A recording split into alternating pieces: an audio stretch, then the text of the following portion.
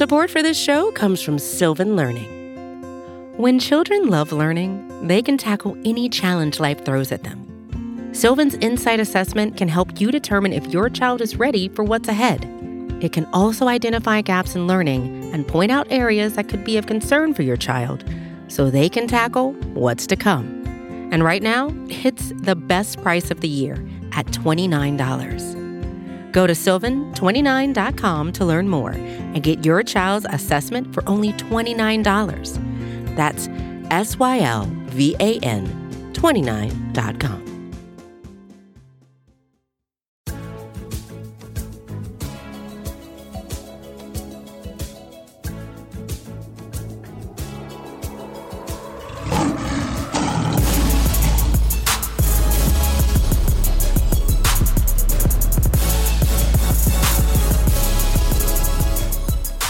All right, welcome back to the Man Coverage Podcast. I'm your host, Mike Payton.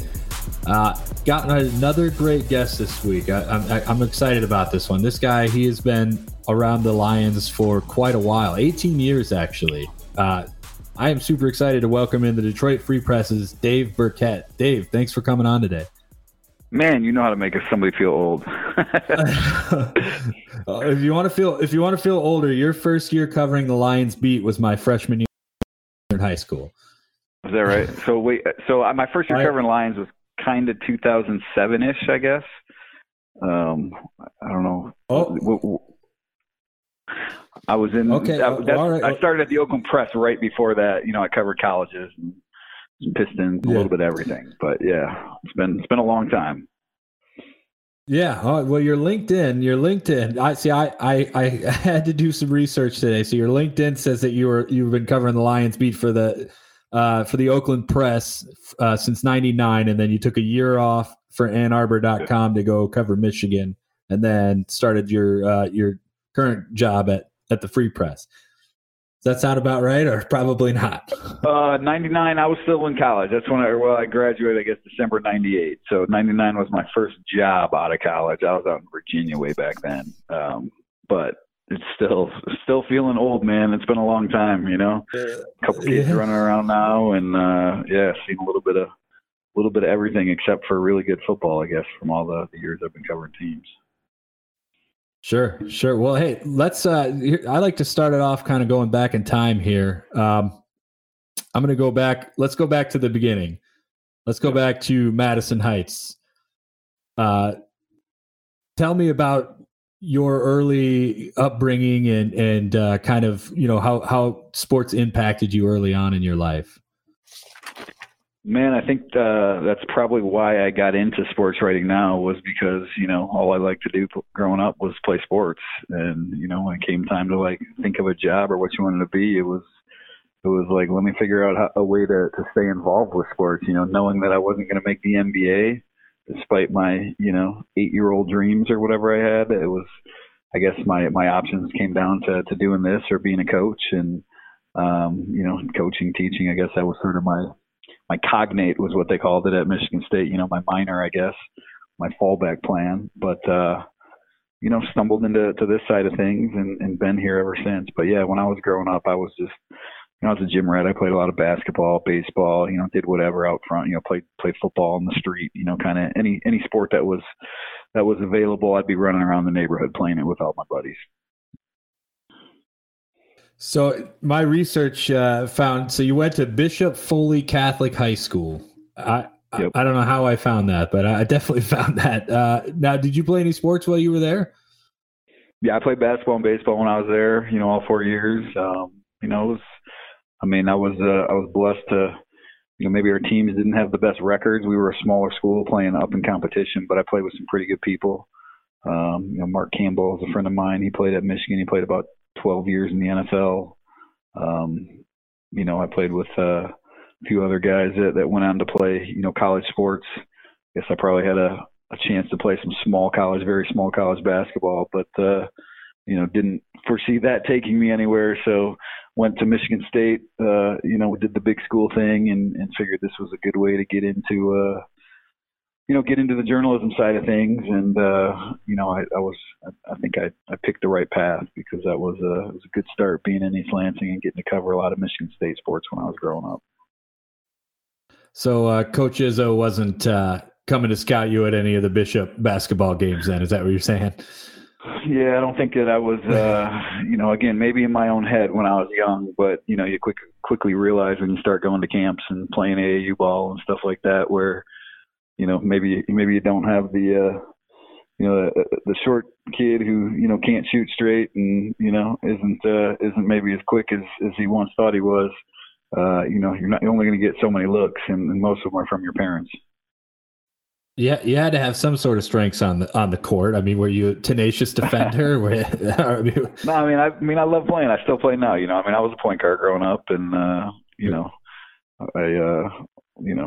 as I say now, I'm too old to get to the hole now. But I can still distribute and play some D, and I still have never met a shot I don't like. But that doesn't mean they all go in. So I just have fun with it now, and certainly I liked it back then, and it's still sort of a I coached my daughter's 6th grade girls basketball team, so basketball is still the one sport that I still am, fairly involved in, I guess, even at my advanced age.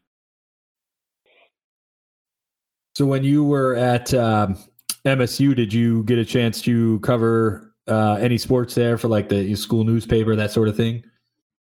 So I worked for the school newspaper for, I don't know, maybe a year and a half, and then I basically went to work for the Lansing State Journal. I was a stringer at the time, an intern essentially. But I spent a couple years doing that, and I covered Michigan State football and basketball for the paper.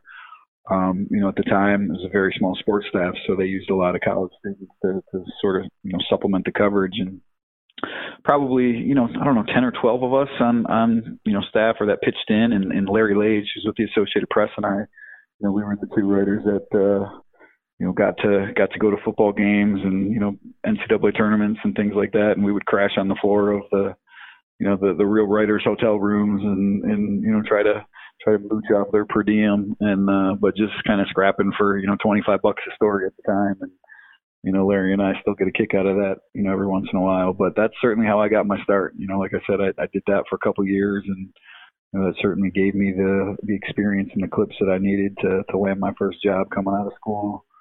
That was out in Virginia, and spent about a year out there and came back and covered a whole lot of everything before I started down the NFL path.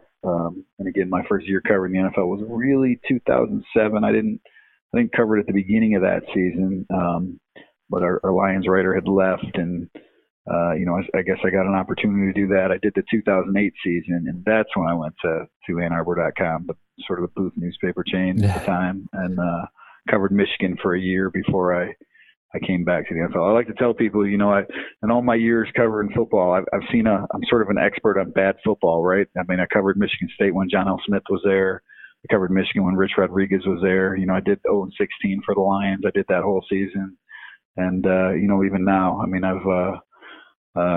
3 playoff games, and I guess that's good. And I think the Lions did have a pretty good team back in, 2014, but I've seen a lot more losses in my days than I have wins. Yeah, it's as a fan and also as somebody who's covered the team, it's definitely it's difficult. Although I don't know, I wonder how you feel about this. I almost find it easier to write about the team when they're losing. Do you have that same? Do you have that same thing? Well, I think it's just because it's what we're used to. It's probably not easier. In a lot of ways, you're. Look, people they think that a lot of people on this side of things, they enjoy when a team loses, and that's not the case. I can honestly say not a fan, not a hater. It's just a job at this point, in my life. But having said that, it's a whole lot easier when they win because you don't have to worry about coaching searches and meeting new staffs and new front offices, and the more continuity there is, the easier it is, I think, to do your job. So, maybe on some level there's different stories to write, certainly when they're losing than they're winning. But, everything being balanced, I think it'd probably be easier to write about a consistent winner. So I definitely want to talk, about your job on the Lions beat, but I found this really interesting story that you did. So you went and climbed Mount Kilimanjaro with John L. Smith. Is that true? Yeah. What's that all about? Yeah, no, that's one of my favorite stories of all time. I young whippersnapper, and I was covering Michigan State at the time, and just sort of, John was an adventurous guy. I really liked covering John because he was somebody who, like, the job was more than football to him, right? It was, he enjoyed some different experiences in life, and at one point he was going to Africa with his family, and the MSU Alumni Association sort of opened it up for boosters, people would join them, and I just asked them. I remember it was like a spring practice, press conference, whatever, and I just asked him after the press conference. I said, "Hey, what do you think if I go climb Mount Kilimanjaro with you?" And he's like, "Come on, let's do it."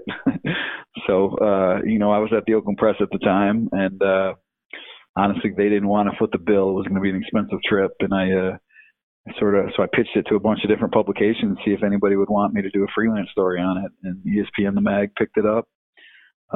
Ended up being, a lot, big photo story more than it was me writing. I wrote to go along with it, but it wasn't, the pictures were so great that, they had to focus on that. The magazine being what it was at the time made sense, but, allowed me to go do that. I did end up writing some for the Oakland Press, and, it's just one of those experiences that, I like to, when I do career days and such, I tell people that I'm lucky. I never would have, in my life, I probably never would have done that if not for the job. So there's a few things like that I've been fortunate to see and do in my career.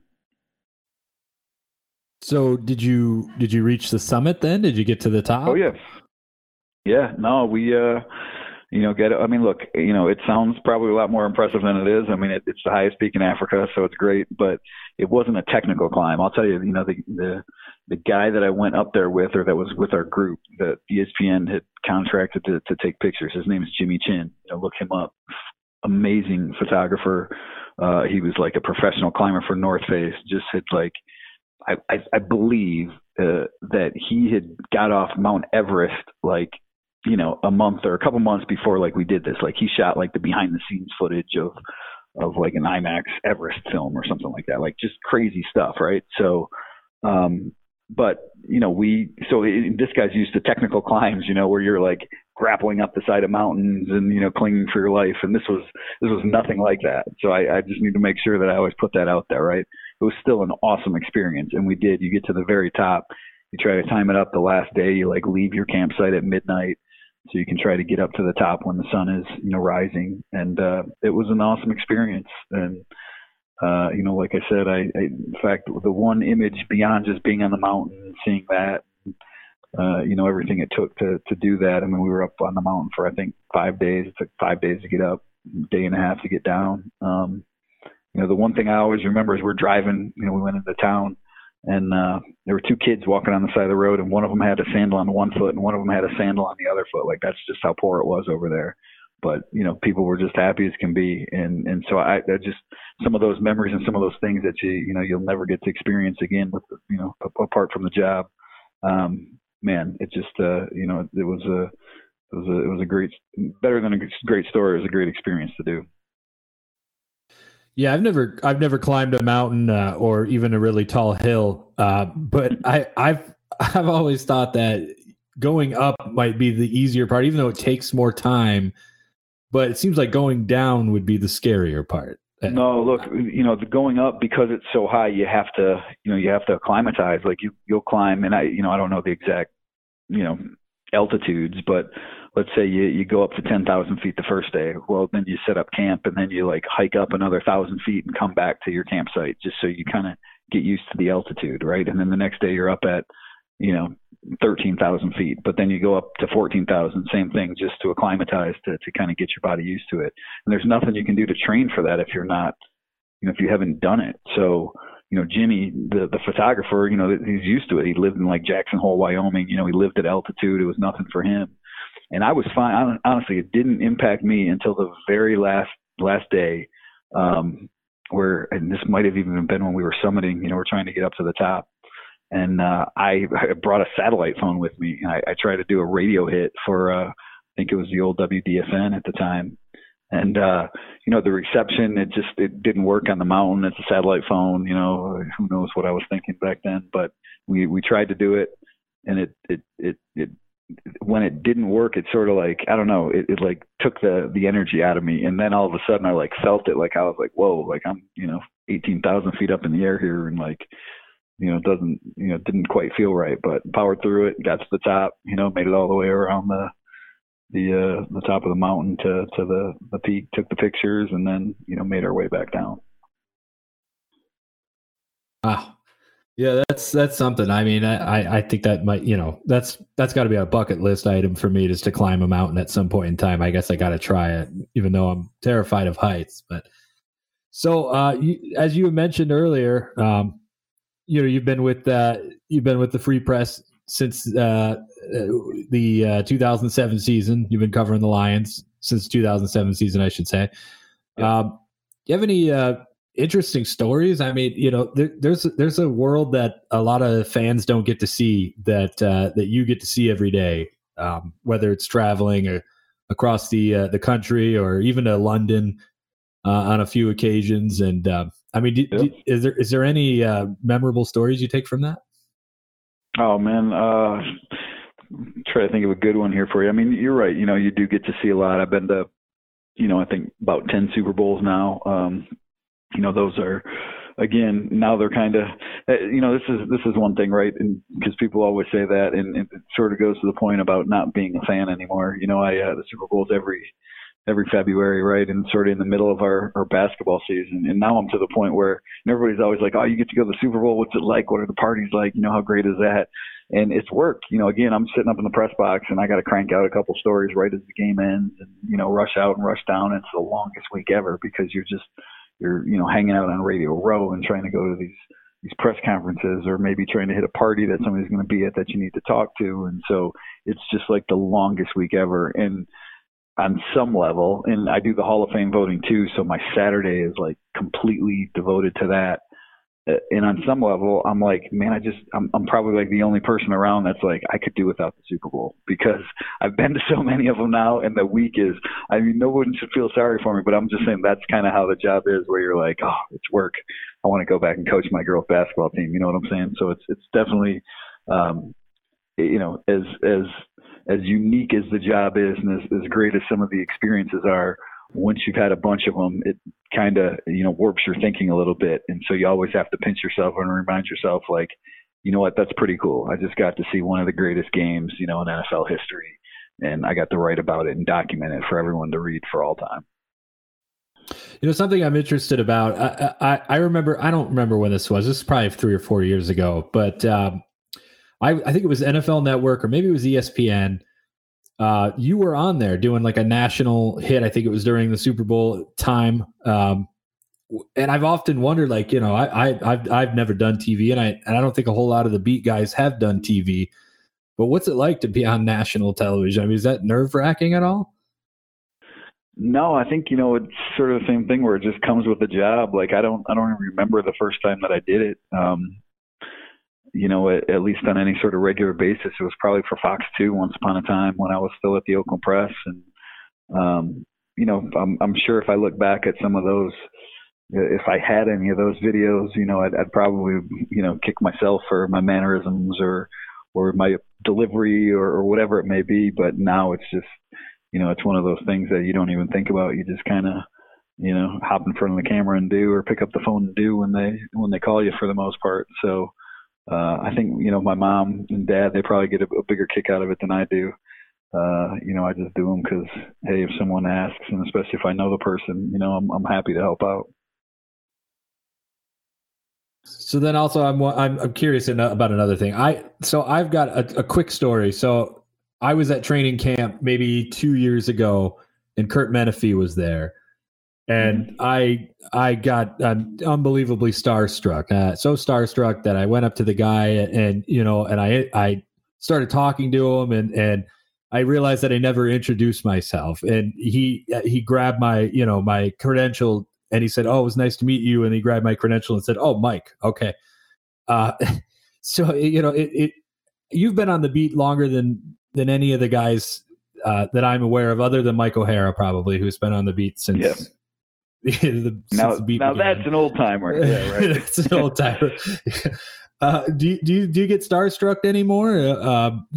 I mean, you see any athletes, old guys that you rock up to Roger Staubach or something like, oh my God, it's Roger Staubach. Anything like that? No, I don't. I mean, I'll tell you, when I was going back to being in college in Lansing, I'm when you're a young guy, you're kind of nervous about doing some things. And I remember covering the Lansing Lugnuts, and I don't even remember, who some of the people were, but I distinctly remember talking to the manager at the time. And, I think I had probably called him coach or something like that. And one of the, it's probably the third base coach or the hitting coach, one of the assistants, let's just call him, he said something to me. He was like, hey, is he your coach? No, don't call him coach. Call him Mike, or whatever his first name was. And so it just sort of like, he was just trying to give me some advice. Like, hey, you treat people like, they're on the same level as you. They certainly, they're professionals. They know the job you have to do. There's a mutual respect there. And that's completely how it is now, with every player, with every coach, with owners, with whoever. They're people like you and I, and yes, they make a lot more money. They're worth a lot more. They're in the spotlight, but I think that went away a long, long time ago. And, I grew up in this area, so certainly, I grew up watching the 84 Tigers, or, Barry Sanders in the early 90s. And, I think when you step back from the job and you remind yourself what you're doing, that maybe, you can appreciate the cool factor, I guess, from what it would have been like for you as a little kid to be in that position now, and all that the job entails. But honestly, in the moment, it just sort of, is what it is. I don't get awestruck by too much. I think the only thing I've been awestruck by is, like riding the elevator with Sean Bradley one time and seeing how tall he was, or standing next to Shaq, at the podium during the NBA Finals and seeing how massive he is, and seeing how, being up close and feeling, some of the hits that you see on TV. So those are the things that I guess I appreciate, and that make me say, wow, a lot more than, meeting someone or seeing someone, that most people only get to see on TV. Yeah, it's definitely interesting. And, and it's something that, like, I try not to do anymore. And it doesn't really happen that much, but, like, you get to meet, as you mentioned, like, I got to interview Herman Moore a couple of years ago, and that was a big deal to me. You could just, he was so important, to me as a child. He's one of my favorite athletes in Detroit. So to get to talk to him for the job, it was pretty cool. But yeah, I get what you're saying. As time goes on, you start to see these guys as just normal people and who are just really talented athletes. So, but it is a strange world that we work in here. But so I want to get to the Lions with you, but first I got to take a quick break.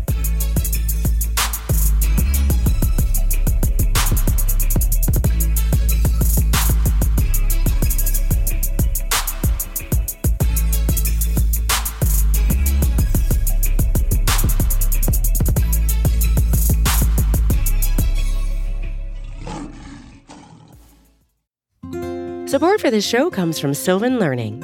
As a parent, you want your child to have every opportunity, but giving them the tools they need to tackle every challenge, that takes a team. Now more than ever, educational support tailored exactly to what your child needs can make all the difference.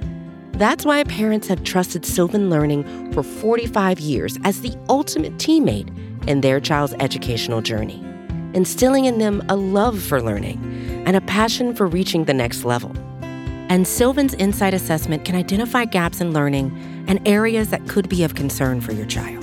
It's a 360-degree view into your child's learning that you can't find anywhere else, and helps ensure that your child didn't miss something in school that might put them at a disadvantage in the future.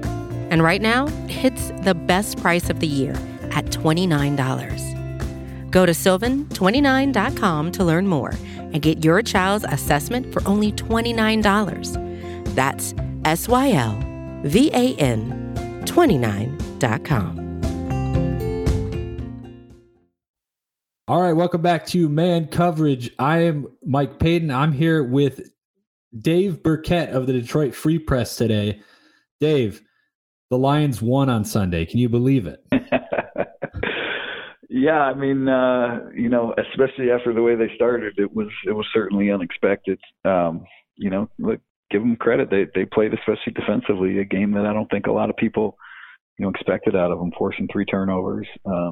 But we shouldn't maybe be all that surprised, I guess, right? I mean, this is a team that was better than their 3-12-1 record last year, and probably not as bad as they looked at times during that 0-2 start. Still think and thought that Arizona was the better team going into that. But this maybe it gives a little glimmer of hope, at least for the season ahead.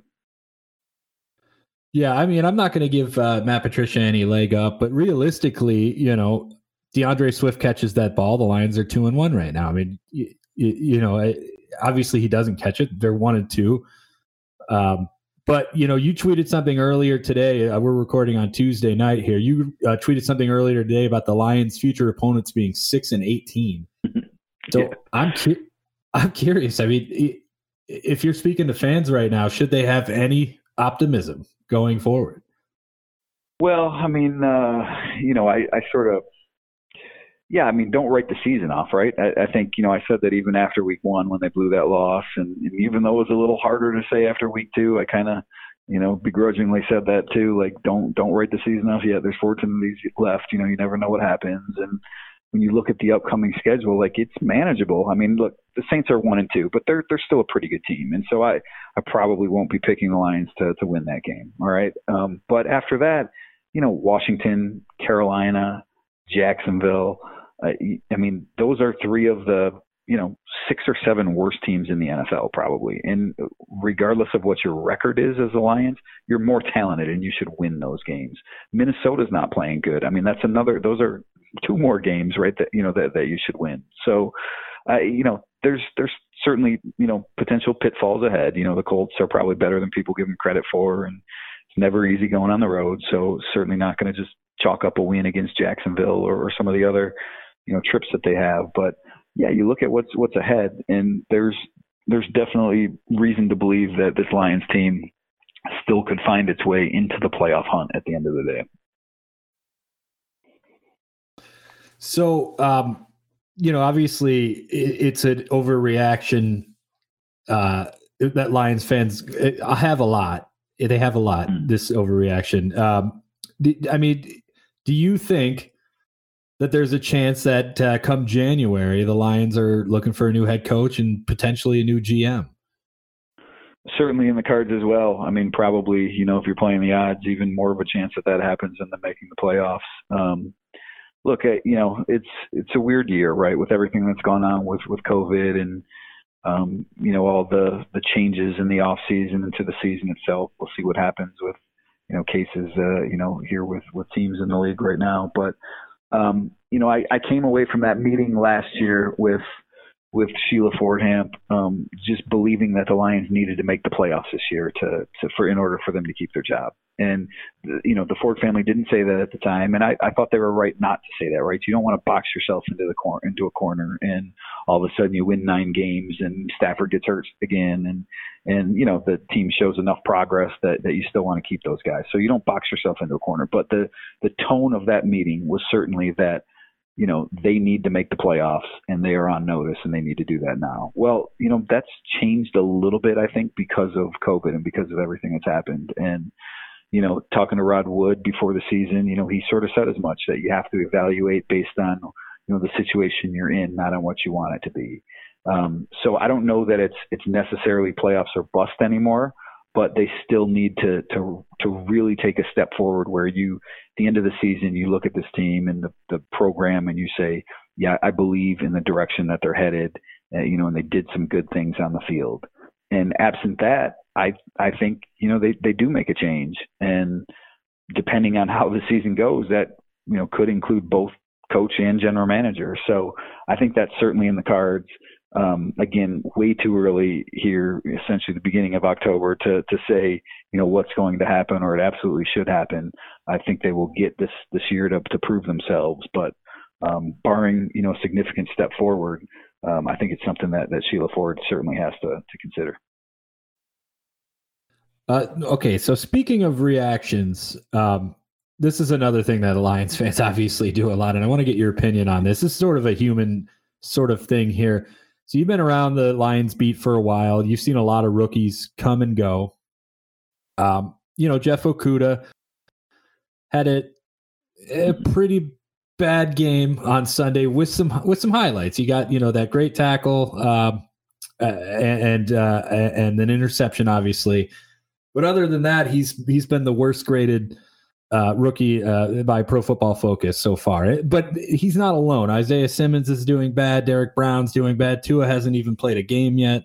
So it's a really interesting draft so far. But the thing I really want to ask you about is what do you think about fans, and they want everything to be instant? Do you think that's reflectionary of the fact that we live in sort of an instant culture where everything that we get is just right there at the snap of the finger, and we never have to really wait on anything? I mean, it just seems so odd to me because, there are other things in life that we accept that take time. We accept that some certain things take time, but when it comes to athletes, if it's not immediate, then we call them a bust. So what do you think about that? Do you think that's just a human thing, or?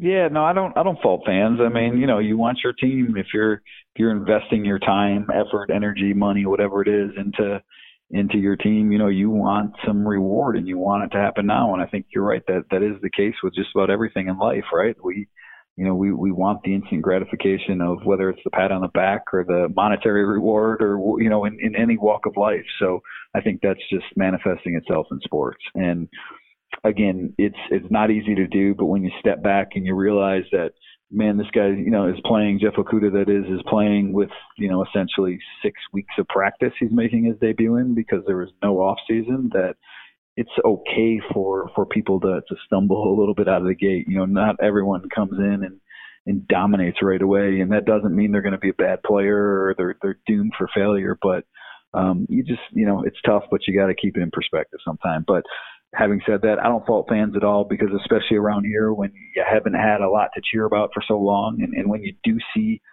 other rookies have success, right? Clyde Edwards-Helaire. I mean, there's plenty of them that are having success. Patrick Queen was off to a pretty good start. You always say, why can't the Lions do that? I think it's kind of a natural reaction. Yeah, that's fair. I could totally understand the impatience that Lions have, Lions fans have, because, I am a Lions fan and I do have that impatience as well. But there's something about Okudah that feels different to me, in the sense that, I look at this guy and his work ethic and, his willingness and wanting to learn. And I just feel like, he's going to have a slow start, but I think in the end it's going to pay dividends. I think he's going to be somebody who is going to be a star someday. I mean, would you concur with that? Do you think he's going to be a stud one of these days? Yeah, I'm high on him. I mean, I think he has all the talent, in the world to be a really good player. I mean, it certainly takes more than that in the NFL, because there is so much talent that goes around. But, I've heard good things about him, going back to the pre-draft process there. Look, he's going to have some growing pains, and cornerback is a position where, your confidence can get shot and never quite catch back up because of what you're asked to do, really. So no guarantees. I was on the pick from the get-go. I liked it. I thought it was the right move at number 3 when they couldn't trade. So yeah, going back and watching how he played, I did my film review after week 2 just on his game. In every snap that he had, I felt a little better about how he played after watching it on film. Watching the tape of it than I did watching it in person. So I think, again, sometimes we just need a little bit of perspective, and that's not always easy to find in this, instant gratification society. Yeah, totally agree.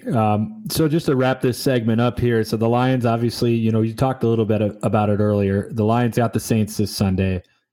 The Saints they're a great team. They certainly don't look like the juggernaut that I think we thought they would be this early in the season. They're at 1-2 as well.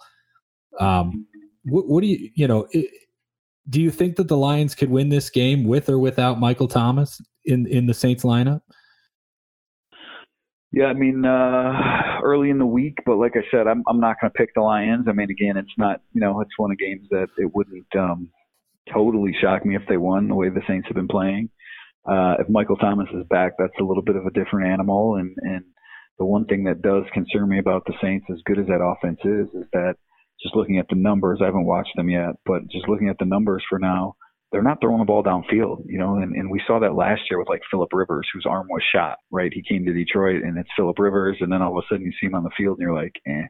And I wonder if that's the case with Drew Brees a little bit. So when I sort of dig in and watch them a little bit this week, that's one of the things that I'll be watching for. And that's why I think maybe the Lions have a chance. But for now, I still think the Saints are, as I look ahead 3 months from now, I think they'll end up one of the better teams in the NFL, and NFC at least. And, they just need to get there. And maybe this game this week against the Lions is the thing that gets them started. Yeah, I know I said that was going to be our last question, but he just kind of reminded me of something. So thinking about Drew Brees, Phillip Rivers, Tom Brady, the older quarterbacks in the league, do you think Stafford gets to 40 in this league? I think he gets to 40. I don't know if it'll be in Detroit. I think Matthews, he's a talented enough player, and he's done enough in his career that he'll have some rope with whatever team wants to keep him employed, and maybe it's still the Lions. If they have some success here, then I certainly think he stays in Detroit. If not, if there's a big regime change, that's when I think maybe things get a little dicey. Maybe he wants out. Maybe the team wants to just start anew with a young quarterback, go cheap. Again, that's a talk for a long time down the road, but I definitely could see Matthew making it to 40. He said he wants to play as long as he can, and if his health holds up, the back, the arm, I think he will. Yeah, I agree. I think that he's one of those guys he's going to stick around forever. So, all right, we've got our final segment coming up after the break. We're going to put Dave through the lightning round, so stick around. All right, welcome back to Man Coverage. We've got Dave Birkett from the Detroit Free Press with us today, and we are going to put him through our patented Pride of Detroit lightning round. All right, Dave, so this is 10 questions. This is there's some sports, there's some entertainment, there's some food, there's a little bit of this and that. Yeah. Some of the people who have gone through, they've all survived it. So are you ready? Let's do it. All right. First question. Here we go. What are you watching right now? What are you streaming? What do you got going on? The Netflix or the Hulu? What are you watching? All right. Look, I'm going to tell you that I'm probably going to be one of your more boring guests when it comes to some of this stuff, because when I'm not working, I'm not even joking with you. Like, my life pretty much revolves around the kids and all their activities, and I find myself running to my daughter's cross country practice or my son's baseball or whatever's going on. So what I'm currently watching right now is nothing. I mean, I'm not a streamer. I don't watch much on TV. If it's not the NBA playoffs or a Monday night game or something like that, there's probably not much that I'm watching on TV right now. That's fair. Hey, that's not boring, because you're the first person that's different. Hey, you know what? I'll tell you what. Something. when it's the off season, the thing that I do watch a little bit, and again, this is probably boring, is I usually have CNBC in the background. So that's, again, nothing great, but I like to keep up on my money too. Okay, fair enough. CNBC. All right. Any big stocks we should be looking at, Dave? Or? I think we missed a big run up, right? Back after everything crashed here after Corona, Tesla's up like 300% or whatever. Yeah. So let's rewind time a little bit. It's hard out there. Go big on that one. Yeah. Right. Okay. So who's your favorite football player ever? I know this is going to be a hard one. Everybody who's been on here has picked 2 or 3 guys, so you're welcome to do that too if you want. My favorite football player ever. All right. So, it's probably Barry. I mean, again, just growing up in Detroit, you couldn't go wrong, right? Barry was amazing, and watching him play, he was phenomenal. But I'll tell you, I'll give you a couple other names, just guys that, and I don't even know how, this guy got into being one of my favorites, probably from like playing with him in video games. But Aeneas Williams, I used to love Aeneas Williams for some reason. Like, I couldn't even, Arizona. Yeah, I mean, it's not like a guy that you saw on TV a lot, so I think it was probably from video games. But when I was playing football, I'd be the guy that'd be trying to like press you, like playing defensive back on you. So it was. I don't know. Aeneas Williams is just the most random answer to that. So he would be another guy that sort of off the wall that I would kind of throw in that mix. And then the other just conversation that I certainly remember having with buddies even up through high school was like, I was a Dan Marino guy and other people were John Elway. One of my good friends, Shane, he was a John Elway guy. So I know we used to have those conversations. That I like Marino. I like Randall Cunningham too, but I think Marino was sort of my guy back in the day. When you were talking about those rare players, I thought you were going to pull out Carmen Messina or something. Or no. Here's another one. Here's another one that I remember from back in the day. And again, this is like video game style, right? I think it was probably Madden or something. But Eric Swan, like who remembers Eric Swan, right? Big defensive lineman. Not like, me. I think he had some wild story, and I don't even remember it off the top of my head. Like he basically went from high school to the NFL, like didn't play like major college football, at least went like the semi-pro route or something like that. And so it was just one of those like random stories that I used to play video games with they're probably the Phoenix Cardinals back then, and Eric Swan and Aeneas Williams were like my two guys. Yeah, just looking at Eric's Wikipedia page, you're right. He went to like a community college and then played for some team called the Bay State Titans, and then wound up in the NFL there with you go. With the sixth pick. Yeah, that is incredible. Wow, I don't know how you do that. No, those are my guys. I'm telling you, those are the guys that I used to love back in the day. All right, now here's a tough one for you. Backstreet Boys or NSYNC? Shoot, I couldn't even tell you a song by either one of them off the top of my head. Backstreet's back tonight, right? So I'll go with Backstreet Boys, I guess. All right, we'll take it. Dogs or cats? Wow, that's a tough one because I had a cat growing up. I'll go with dogs. I had a cat growing up. Great cat, Kirby. Still miss her to this day. Named after Kirby Puckett, by the way. My sisters got to pick out the cat, and my brother and I got to name it, and we named it Kirby after Kirby Puckett.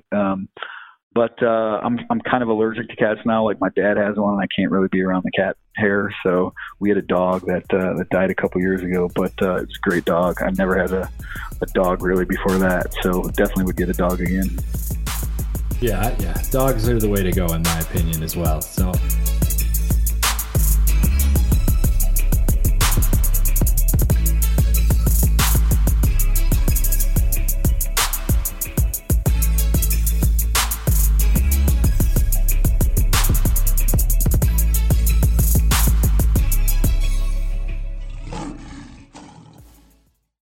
All right, now this one's another hard one here. What's your favorite movie?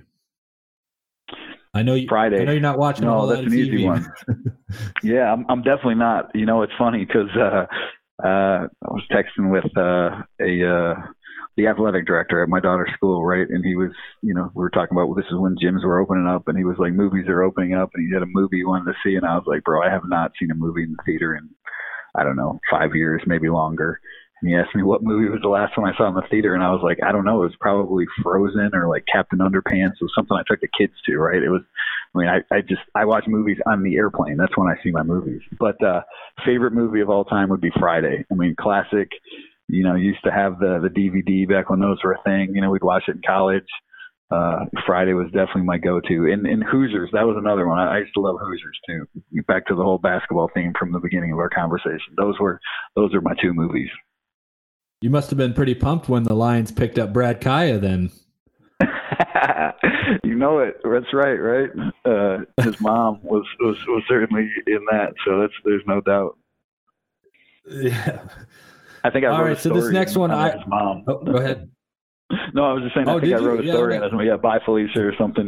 So it was a great tie-in to my youth. I'll have to check that out. I'll have to look for that one. All right, so I put everybody through a different scenario every week. So I'm going to give you, let's say, all right, I'm going to put you on your opponent's 35-yard line. I'm going to give you 45 seconds left and a timeout. And the 2003 Detroit Lions, you're down you're down 6 points. How you winning the game? Oh man, who's 2003 Detroit Lions? I guess that's Joey, right? His second year. That's Joey. Good Roy's Lord. On that team as well. I'm probably not winning the game if I have the 2003 Detroit Lions, but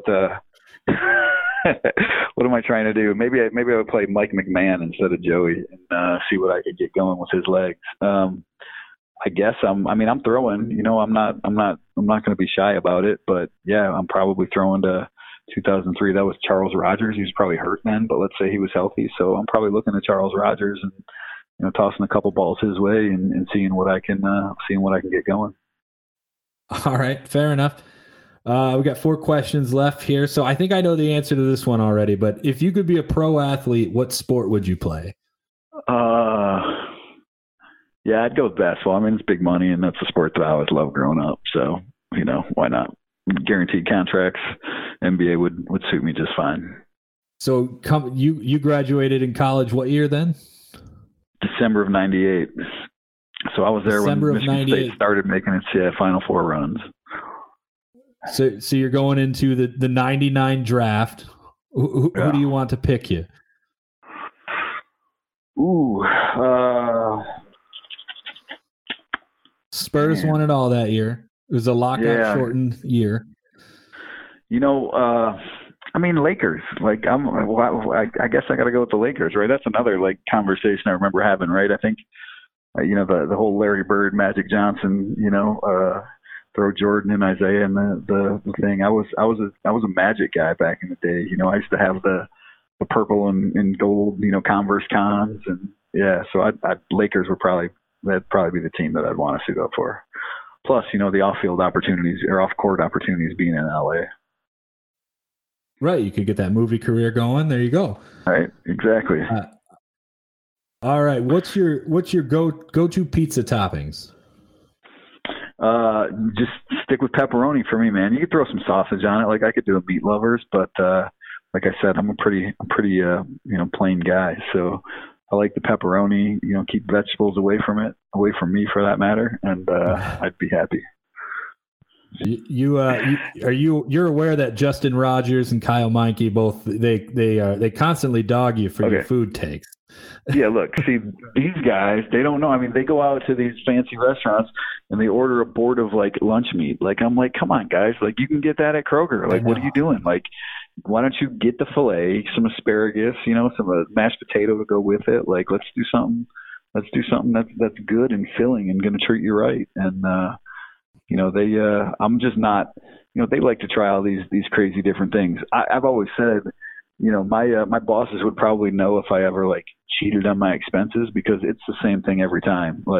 I'm getting a steak or maybe some chicken, a pasta dish. I'm getting a little dessert, and that's it. I'm not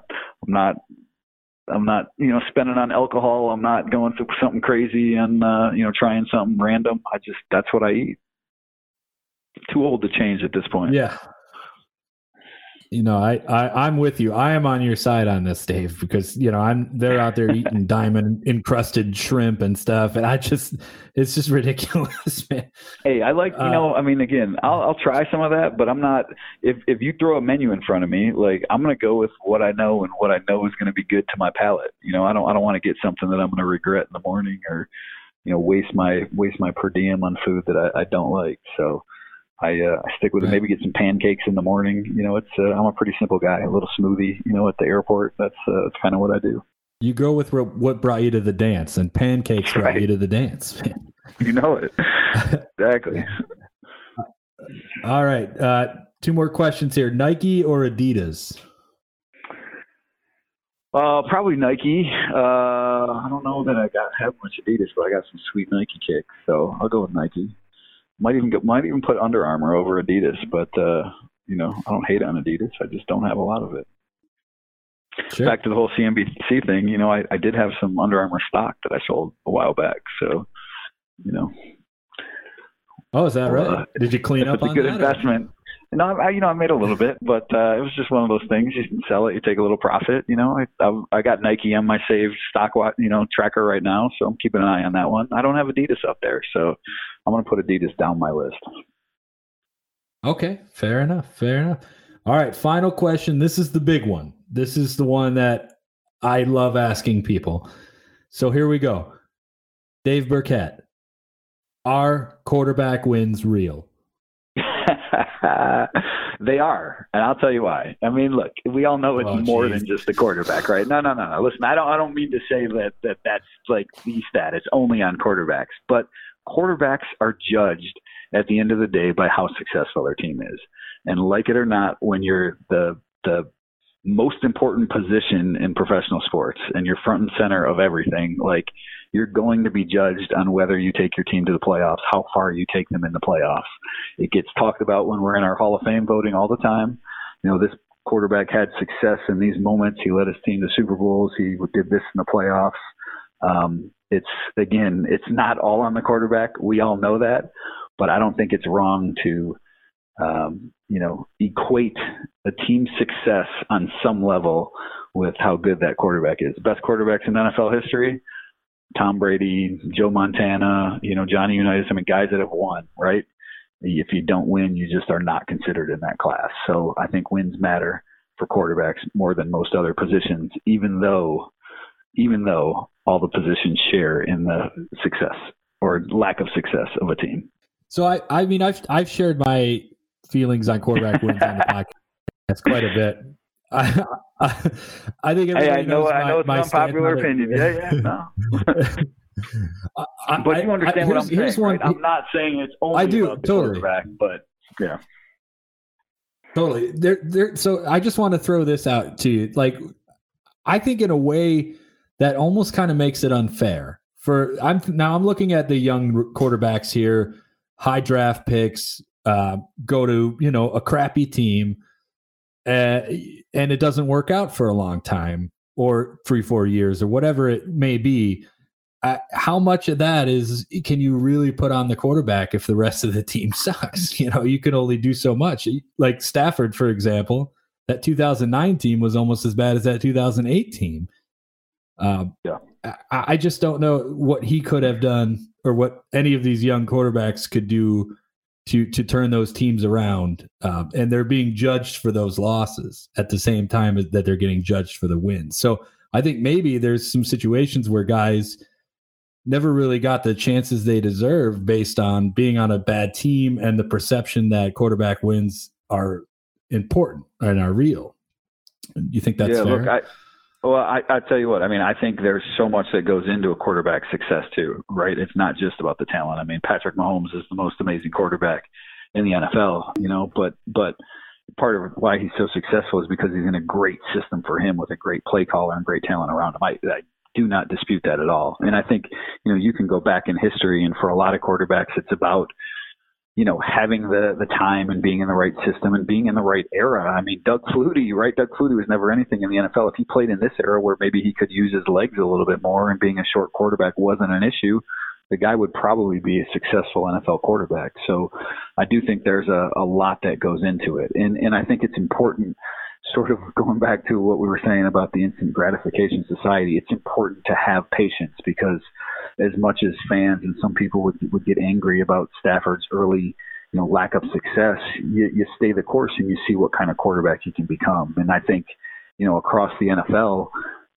time will tell on guys like Sam Darnold too, who has the worst team around him and is probably in the worst situation in the NFL. But I think he's probably a better quarterback than most people realize. So again, I don't think you can be a great quarterback unless you have the wins to back up, everything else that you do. But I think you can be a good quarterback and maybe, not have a lot of success on the field, if that makes sense.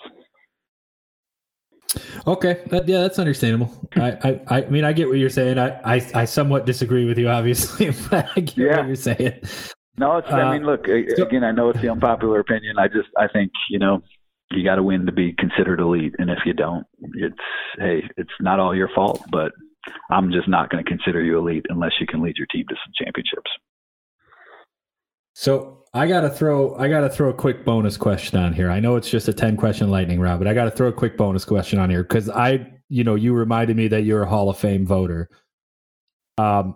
Is Matthew Stafford ever going in? Not if he doesn't win anything.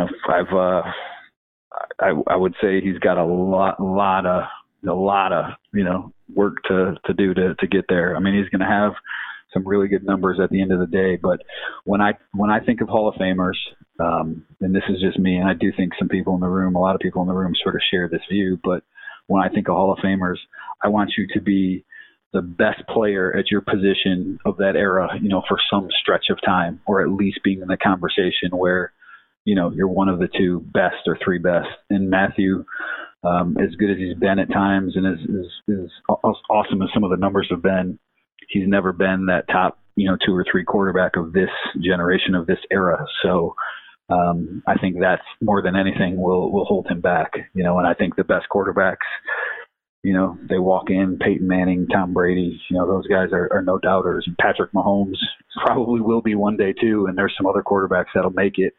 And, maybe their rings help them get there. But at least when I think of surefire Hall of Famers, I think that's one of the criteria that tops my list. I think you need to be an all-pro caliber player. Yeah, I mean, I guess the big thing that I'm thinking about here is, and who knows if this ever actually happens, but the idea is sort of that Stafford he's kind of next in line for that all-time career yards record. And, maybe even, I don't know if he'll ever get to touchdowns or not, but he's definitely probably next in line for that all-time career yards. I mean, do you think anything like that would ever get him over the hump, or is it really just got to be that wins? Well, I think more than the stats, again, having been in, these conversations for, I guess, 6 years now, like the stats matter, but I think they're complementary to some of the other, things that people really feel and see, the eye test being, the first and foremost. Those all pro teams, like more than Pro Bowls or more than anything, they do matter. Like, I have a big book that has, everyone that's up for the Hall of Fame. Every year they send it out, right? And at the back of the book, there's a chart of like everyone that's in the Hall of Fame and, their stats. So you can sort of compare their stats and their Pro Bowls made and their all pro selections, first team all pro selections, and their, championships won, both league championships and Super Bowls. And so, when you look at those numbers, there are very few quarterbacks, very few players that were not, first team all pros multiple times that made it into the Hall of Fame. And so it's just, we can say they're awards and they don't matter. And maybe the Pro Bowl doesn't quite as much anymore, but I do think that recognition sort of goes back to what I was talking about, that, if you're considered the best or one of the very few best at your position for, some period of longer than a year, of some, point of your career, that, those people get into the Hall of Fame. And if you're not, there's just too many, good players, that don't cross that line to. People say it's the Hall of Fame, it's for the great players. It's not just for the good players. So I think those are things that push people over the top. Well, I guess we'll just have to wait and see, and maybe that Super Bowl shows up one of these days. I don't know. But hey, Dave, I want to thank you for coming on today, and thanks for taking some time out of your day. And I know you're a busy man, and we really appreciate you being on. And do you have anything you'd like to plug before we get out of here? No, nothing, man. I'm happy to do it, and I think everyone knows where to find me. Freak.com, or hit me up on Twitter at Dave Birkett. Always try to interact with people on there, though. Sometimes I stay away from the social media more times than others. So, but happy to do it, and always good to talk to you. All right. Well, again, thanks for coming on, and thanks for everybody who listened this week, and we'll see you again next week.